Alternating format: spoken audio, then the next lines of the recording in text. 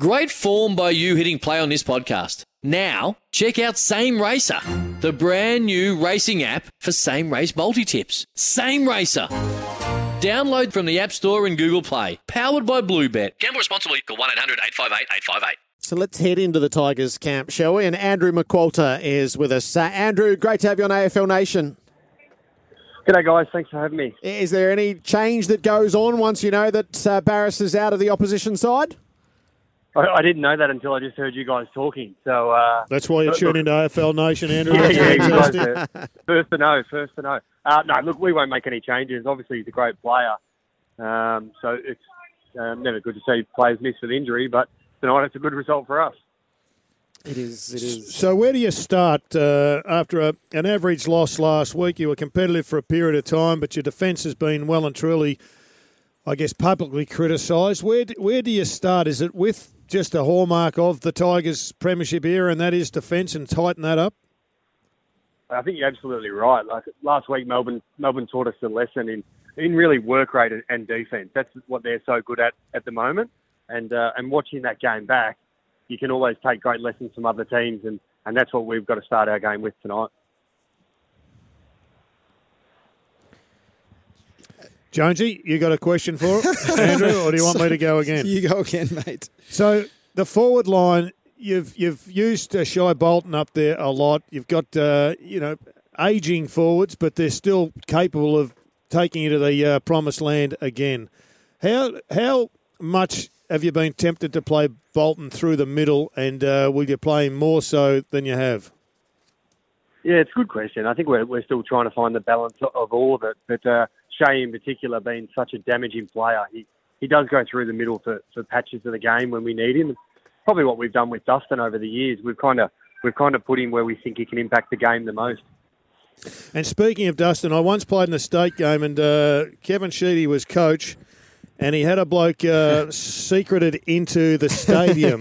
Shane Hurd. There isn't a bloke who looks like Dusty's floating around anywhere over there, is there? I'd be quite pleased if there was, but there's not. Does it back home? He trained this morning, trained strongly, and hopefully he looks to play again soon. And it's Tom Lynch's 200th game tonight. He's leading the way on the scoreboard for you boys. Do you expect him to put in another big performance? Obviously, Barras out probably helps in his case. Yeah, it's a great effort for Lynchy to get to 200 games. It's been a hell of a journey for him. So really excited that the boys will get the opportunity to play with him tonight and hopefully celebrate his 200th game and he gets to look at the ball as well. What about yourself, Andrew? I've spoken to Ross Lyon about you a lot, and from all reports, if he had have nailed the Carlton job, you would have been required as his number one lieutenant. I'm not sure if he spoke to you about it, but he speaks glowingly about you. Have you got ambitions for the top job? I've got a great relationship with Ross and with a lot of coaches that I've worked with throughout the time. But right now, I'm loving my job here. I've been here for 9 years, and I've been fortunate enough to work in quite a few different areas here with mid and forward and stoppage. So just learning and developing as a coach myself. And in the future, if that opportunity comes up, I'd be open to it. And if the timing's right and the situation's right.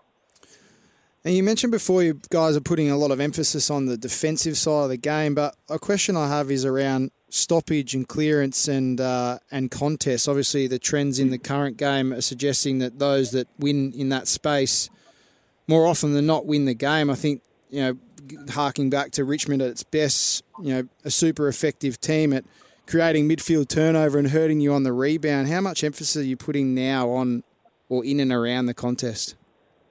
Yeah, it's an area of the game we absolutely need to get better at. We haven't been a great, numbers-wise clearance team for a long time, but we've had a structure and a system that has allowed us to manage that and find different ways to win.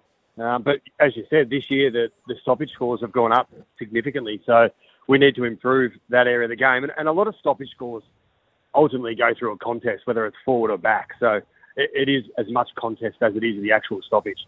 And just one last one, Andrew. How would you describe the hunger level and how disappointment from last year after so much success in the past, how has that changed this year that you've seen? And can you explain perhaps with examples of how that's changed, or has it pretty much been the same?